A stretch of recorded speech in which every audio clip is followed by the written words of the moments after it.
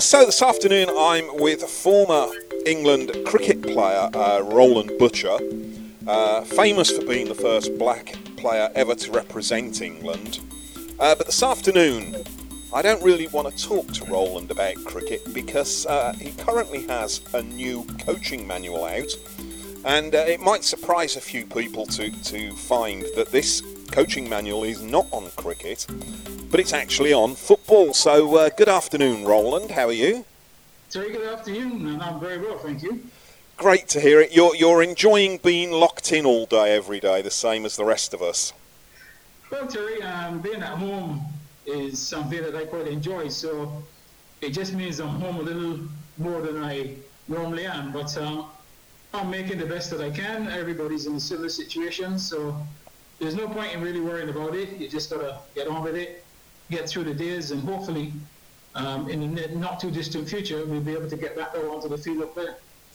Absolutely. Well, as I said at the start there, when you talk about Roland Butcher, everyone instantly thinks England cricketer, played for Middlesex for many years, did a little bit of coaching after that finished, and until recently you were the Director of Sports at the University of West Indies in Barbados. While you were there, presumably that involved all sports, not just cricket? Absolutely. I mean, Director of Sports means that you're in charge of all the sports. UEKFL, we had some 15 different sports.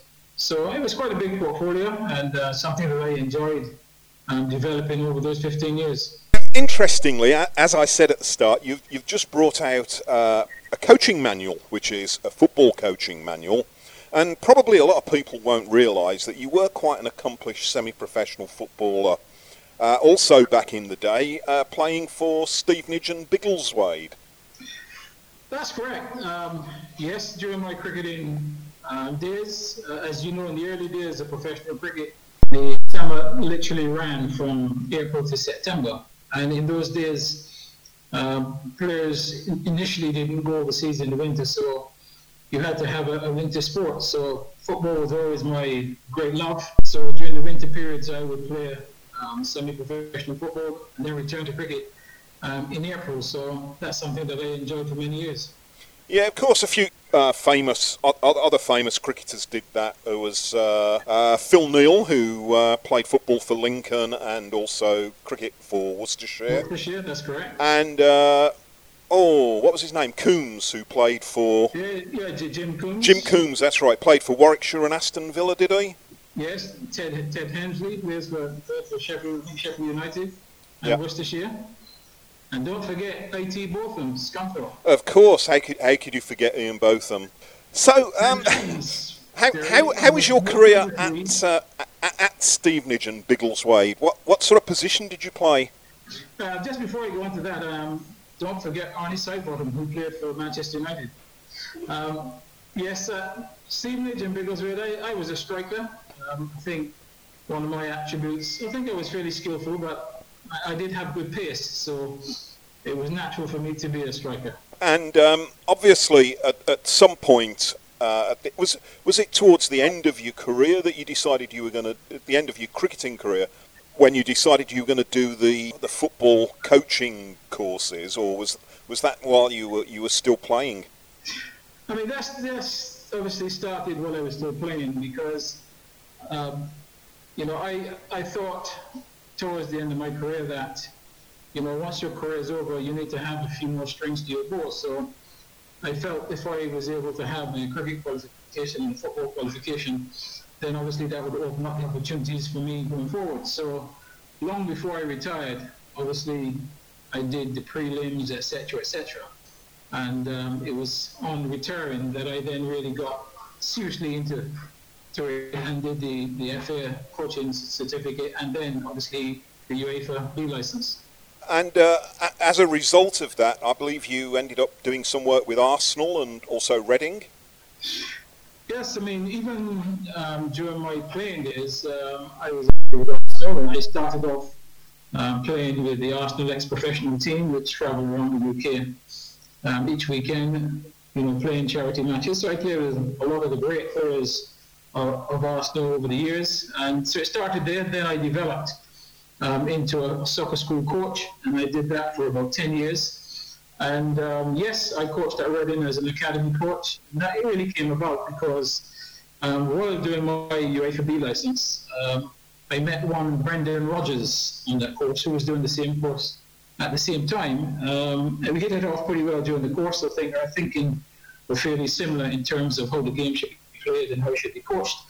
And we got on very well. And following that course, sometime later, Brendan was appointed as the academy director at Reading Football Club. And to my surprise, one day my phone rang and it was Brendan on the phone. He said, "Look, I've just been appointed as academy director at Reading Football Club, and I would like you to come and work with me as an academy coach." So I said, after the surprise, I said, "Of course, I'll come work with you." And I went to Reading Football Club and I worked under him for a while. And obviously, while you were doing that, are there any players that you were coaching through as a youngster that went on to make it into the first team? I think there were some players who got through. I can't actually remember the names right now. I mean, I obviously, because you looked after your own team. Each coach had a team to coach. So I was coaching a particular team. But I know some of the players did actually go on and represent Reading and other clubs.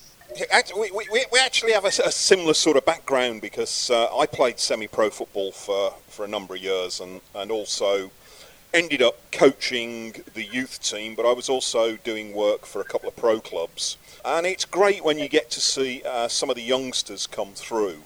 And interestingly, I was watching the documentary about Justin Fashanu last night. And Justin ended up as a coach at Torquay, which was one of the clubs that I work for. And one of the young players that played for me, I sent him down to Torquay, and I know it sounds strange, but Justin took him under his wing, and he couldn't speak highly enough of Justin. He made him. He said that because he was looking after the youngsters at the club, he brought him through and made him into the player that he became. And obviously, most of the players that you talk to, players that as they get older, they always remember from when they were young, the coaches that actually helped them get where they were today. And I think that's a really important thing because there's so many coaches who go and do their coaching badges and only end up coaching youngsters in local leagues or in pro teams academies. And we all know that, out of the hundreds of kids that attend an academy, only one or two or maybe three will get through from each age group to actually make a pro footballer. But the kids always remember that coach that helped. Absolutely. I think, not just in football, but in all sports, I think the coach has a very important role because you have very young kids who, they look up to the coach. They spend a lot of time at home with their parents, but, the time spent with the coach is very, very important. He has such an important role to play that if it is done properly, it leaves a lasting effect on those kids, even when they become men. So the role of a coach at a young age should not be underestimated. His role really is just so important because he's got young minds that he really needs to craft into what they're going to be later on. And if he does it well, and as you said, the player will actually sometime in the future say, so-and-so coach had this effect on me and really has been the reason why I am the player that I am now. Notwithstanding the fact that the player obviously will have its own natural skills and ability that they need to develop, but I think the coach can assist that player to become a much better player and a much better human being. Well, that's the thing, because coaching young kids isn't just about giving them the skills on the field. They probably wouldn't be with you in the first instance if they didn't have some sort of ability. But it's making them aware of what the future could hold for them and how to conduct themselves and get their attitude right in that way, not necessarily just the football. It's giving them life lessons as well. Absolutely. Anyone can pick up a coaching manual and design drills for players to go through, but that's all they are. They're only drills. It is not just the drills that the coach actually does. As he says, it's his interaction, it's his communication, etc., with that individual. So really, he has to be a role model himself, that the player growing up will say, when I grow up, I really want to be like Terry, I want to be like Owen. And that's the effect that coaches need to have on players. Anybody can just do a set of exercises and get players to go through it, but that doesn't really help the player apart from just really developing his physical skills. It's a lot more you have to do for your coaching youngsters. So I'm not sure exactly when you did your coaching badge, but I would guess there's a fair chance it was around the same time that I was doing mine. And in those days, the English FA used coaching manuals from a guy called Charles Hughes, who, it has to be said, was probably not the greatest coach of all times. Well, you would say he probably wasn't the greatest coach. Yes, I obviously started my early certification probably back in the 90s, and yes, Charles Hughes, his books were utilised, his manuals were utilised at that stage. But I mean, what Charles Hughes did was he exploited the strengths of the English game, which was the long ball game, and his thing was based on the long ball. Big players up front, the ball hit from back to front. The big guy, wins it in the air, and somebody gets on the end of it. And also, his thing was built on corners, and he did the stats that show that the majority of the goals were scored from like that ball situation. So I guess it was relevant at that time. Obviously, it's not relevant now because the game has changed completely. But yes, when I started those early prelim badges, etc., those were the manuals that we had to work with because at that time there was nothing else. No, I mean, obviously at that time as well, there was also what they were doing for kids during the school holidays, and I did a lot of these sessions. It was the Coca-Cola soccer camps, and the Coca-Cola program. I think Charles Hughes had some input into writing it. And if you worked over the whole 8 weeks of like the school holidays in the summer, and you had a different group of kids every week for those 8 weeks, it just became monotonous in the end, because Monday you would do passing and heading maybe, and then Tuesday you'd do dribbling, and then Wednesday you'd do shooting, and it became monotonous because at the end of it you knew what you were going to say and how you were going to say it and how you were going to demonstrate everything so off pat. It was just like a factory. It was like a factory conveyor belt, and you got thrown right under the bus when you got a kid come for a second week.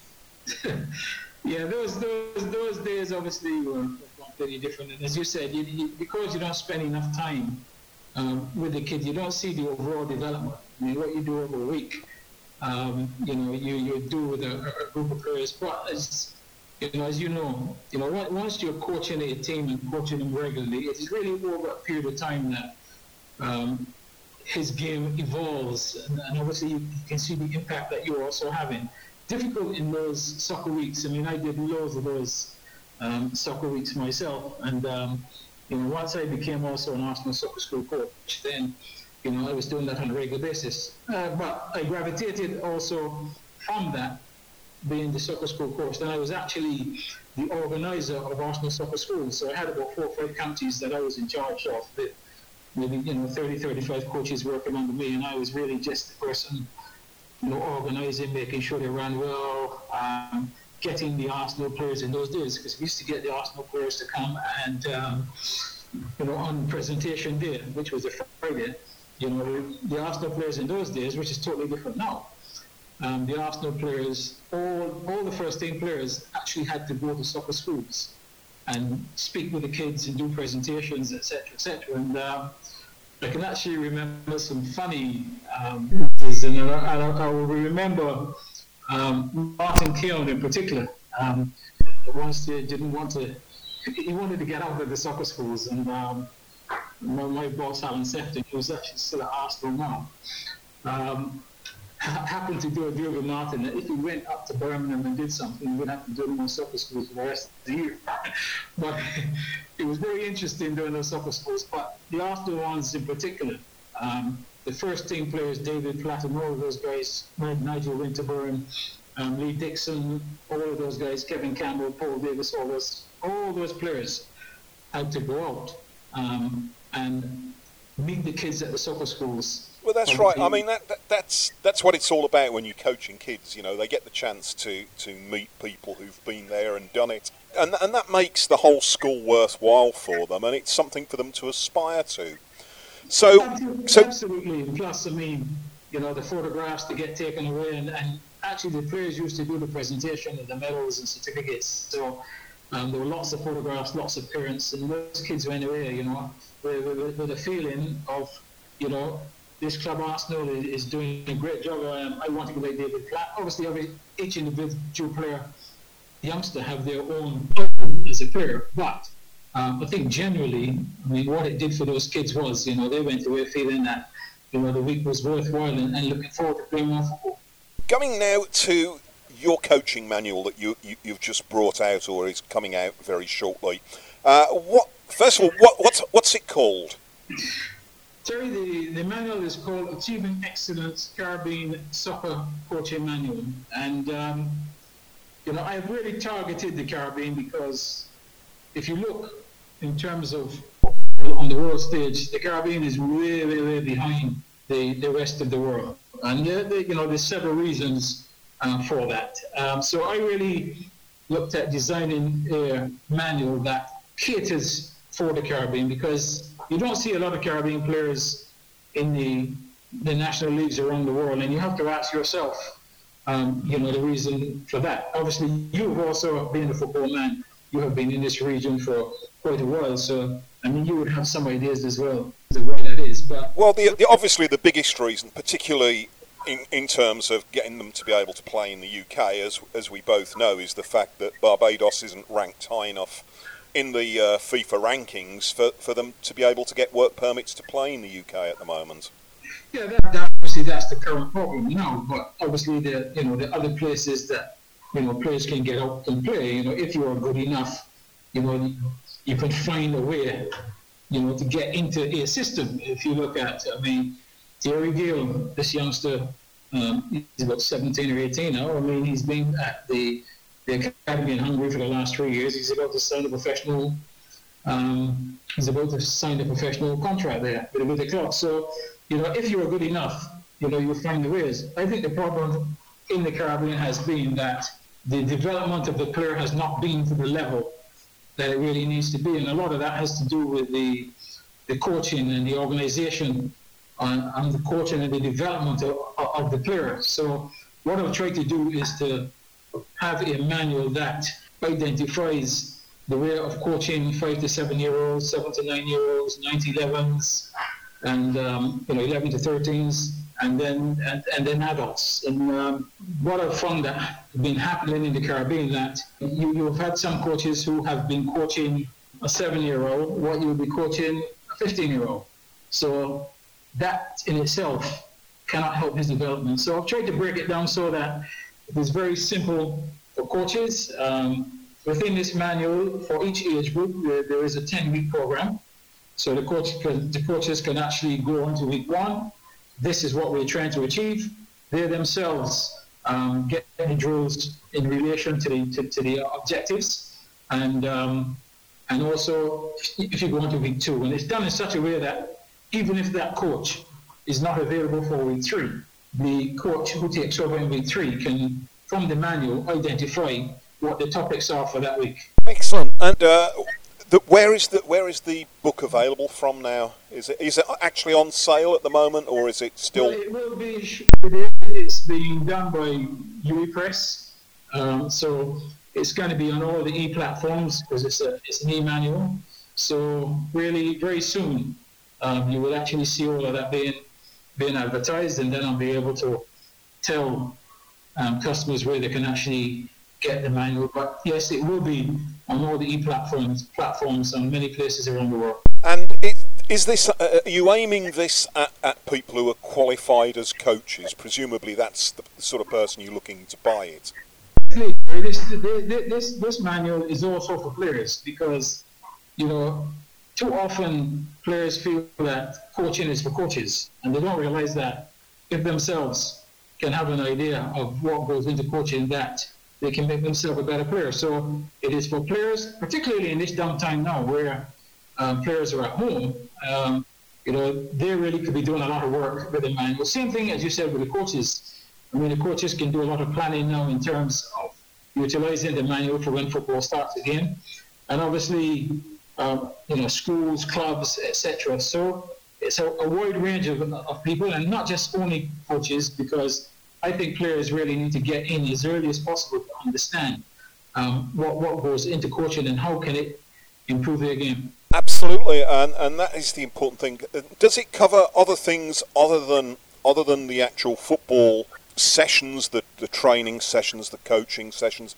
Does it include anything in there about teaching them a little bit about eating properly, fitness levels, things like that, exercises, warm-up exercises? It deals with, the various warm-ups and cool-downs, and then it deals also with the technical aspects in terms of shooting and passing, running on with the ball, running without the ball.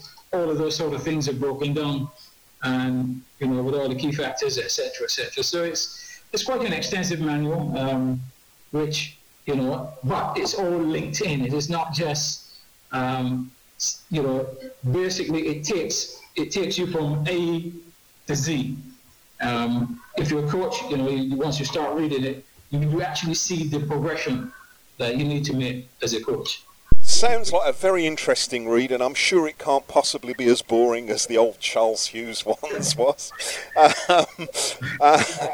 Because I was going to say that when we were talking a little bit earlier about the schools, that the 1 week that I really enjoyed the most was the week that we always used to do it, just at least 1 week, normally 2 if we could fit them in, weeks with differently abled children.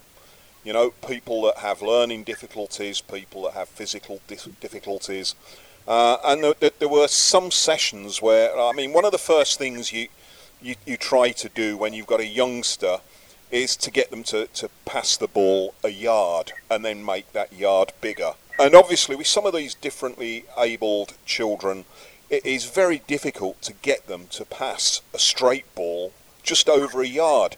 And the sense of achievement the first time they do it, not only you can see the joy on these kids' faces, but you personally get such a blast from seeing them finally be able to pass a ball to a partner on just 3 feet away. Absolutely, it's very rewarding working, as you said, with differently able people. And the first thing really you must do is not judge them or make them feel as a victim, because they have the same love of the game as anyone else. It's just probably because of a physical or mental situation that they're unable to fulfill that like regular kids. So the first thing I found is not to judge these kids, and also you just try to move at their pace, because don't become frustrated if they can't do something. As you said, if they do something very small and they feel that is fantastic for them, and it is fantastic for them, because in their situation, they could not have expected any more. And then any little achievement makes them feel great, and it makes you feel good as well, because at the end of the day, it then makes you also recognize just how fortunate you are that you are a person with no frailties in terms of mental or physical, and it makes you appreciate life a lot more. Absolutely. Just before we wrap up, I was going to say that when we were talking about the difficulties that the coaches have here in Barbados, I would say one of the worst ones is probably decent surfaces to play the game on, and decent surfaces to be able to train on and to actually refine your skills. Do you see that as a major issue? Lack of facilities or good facilities is always a problem, but I always remember one of my old cricket coaches in England, Harry Sharp, who was also a Middlesex player and then also became a Middlesex scorer. He was my first coach when I went to the MCC as a young professional. And Harry Sharp would always say to me, Roland, there is no fighter like a hungry fighter. And I got to understand that it didn't matter the facilities that you had. Once you had that hunger and desire to be special and to be good, it was possible. And, and his point to me was that, you don't have to have all the great facilities to become a great player. If you look at some of the star players in the world now, particularly the players who come from Africa, etc. If you look at what they have to go through in order to become a good footballer, it just shows you that, yes, facilities are great, but, that will and determination and desire is much more important than the facilities. Yeah, I can't disagree with you there. One last time, what is the title of the book? It's called Achieving Excellence, Caribbean Soccer Coaching Manual. And that's by Roland Butcher. It's going to be available soon, and I will certainly put up some links for it. Do you have any idea what it's going to cost? Yes, it's about 20 US, and as you would say, Terry, I know you would say to me, so you get the price. Well, absolutely. Are there? I presume there are diagrams in there, maybe photographs. Not photographs, but what I have done is, in relation to various sessions, there are probably about 20 or so session plans, really just as tasters, because what I tried to do with this manual, I didn't really want a coach to operate like, how can I say? A sergeant major in the army. A sergeant major who just reads from a manual. So what is designed in such a way that if today's exercise is passing, there are objectives to what you want to achieve in the passing. But no, the coach is designing the drills to get those objectives. So he gets involved. He's not just following something that's written down for him. So he will have his particular drills to get a particular outcome. That's the important thing. So I try to have it so that the coach is involved with the development, that he's not just following an order. Anybody can do that.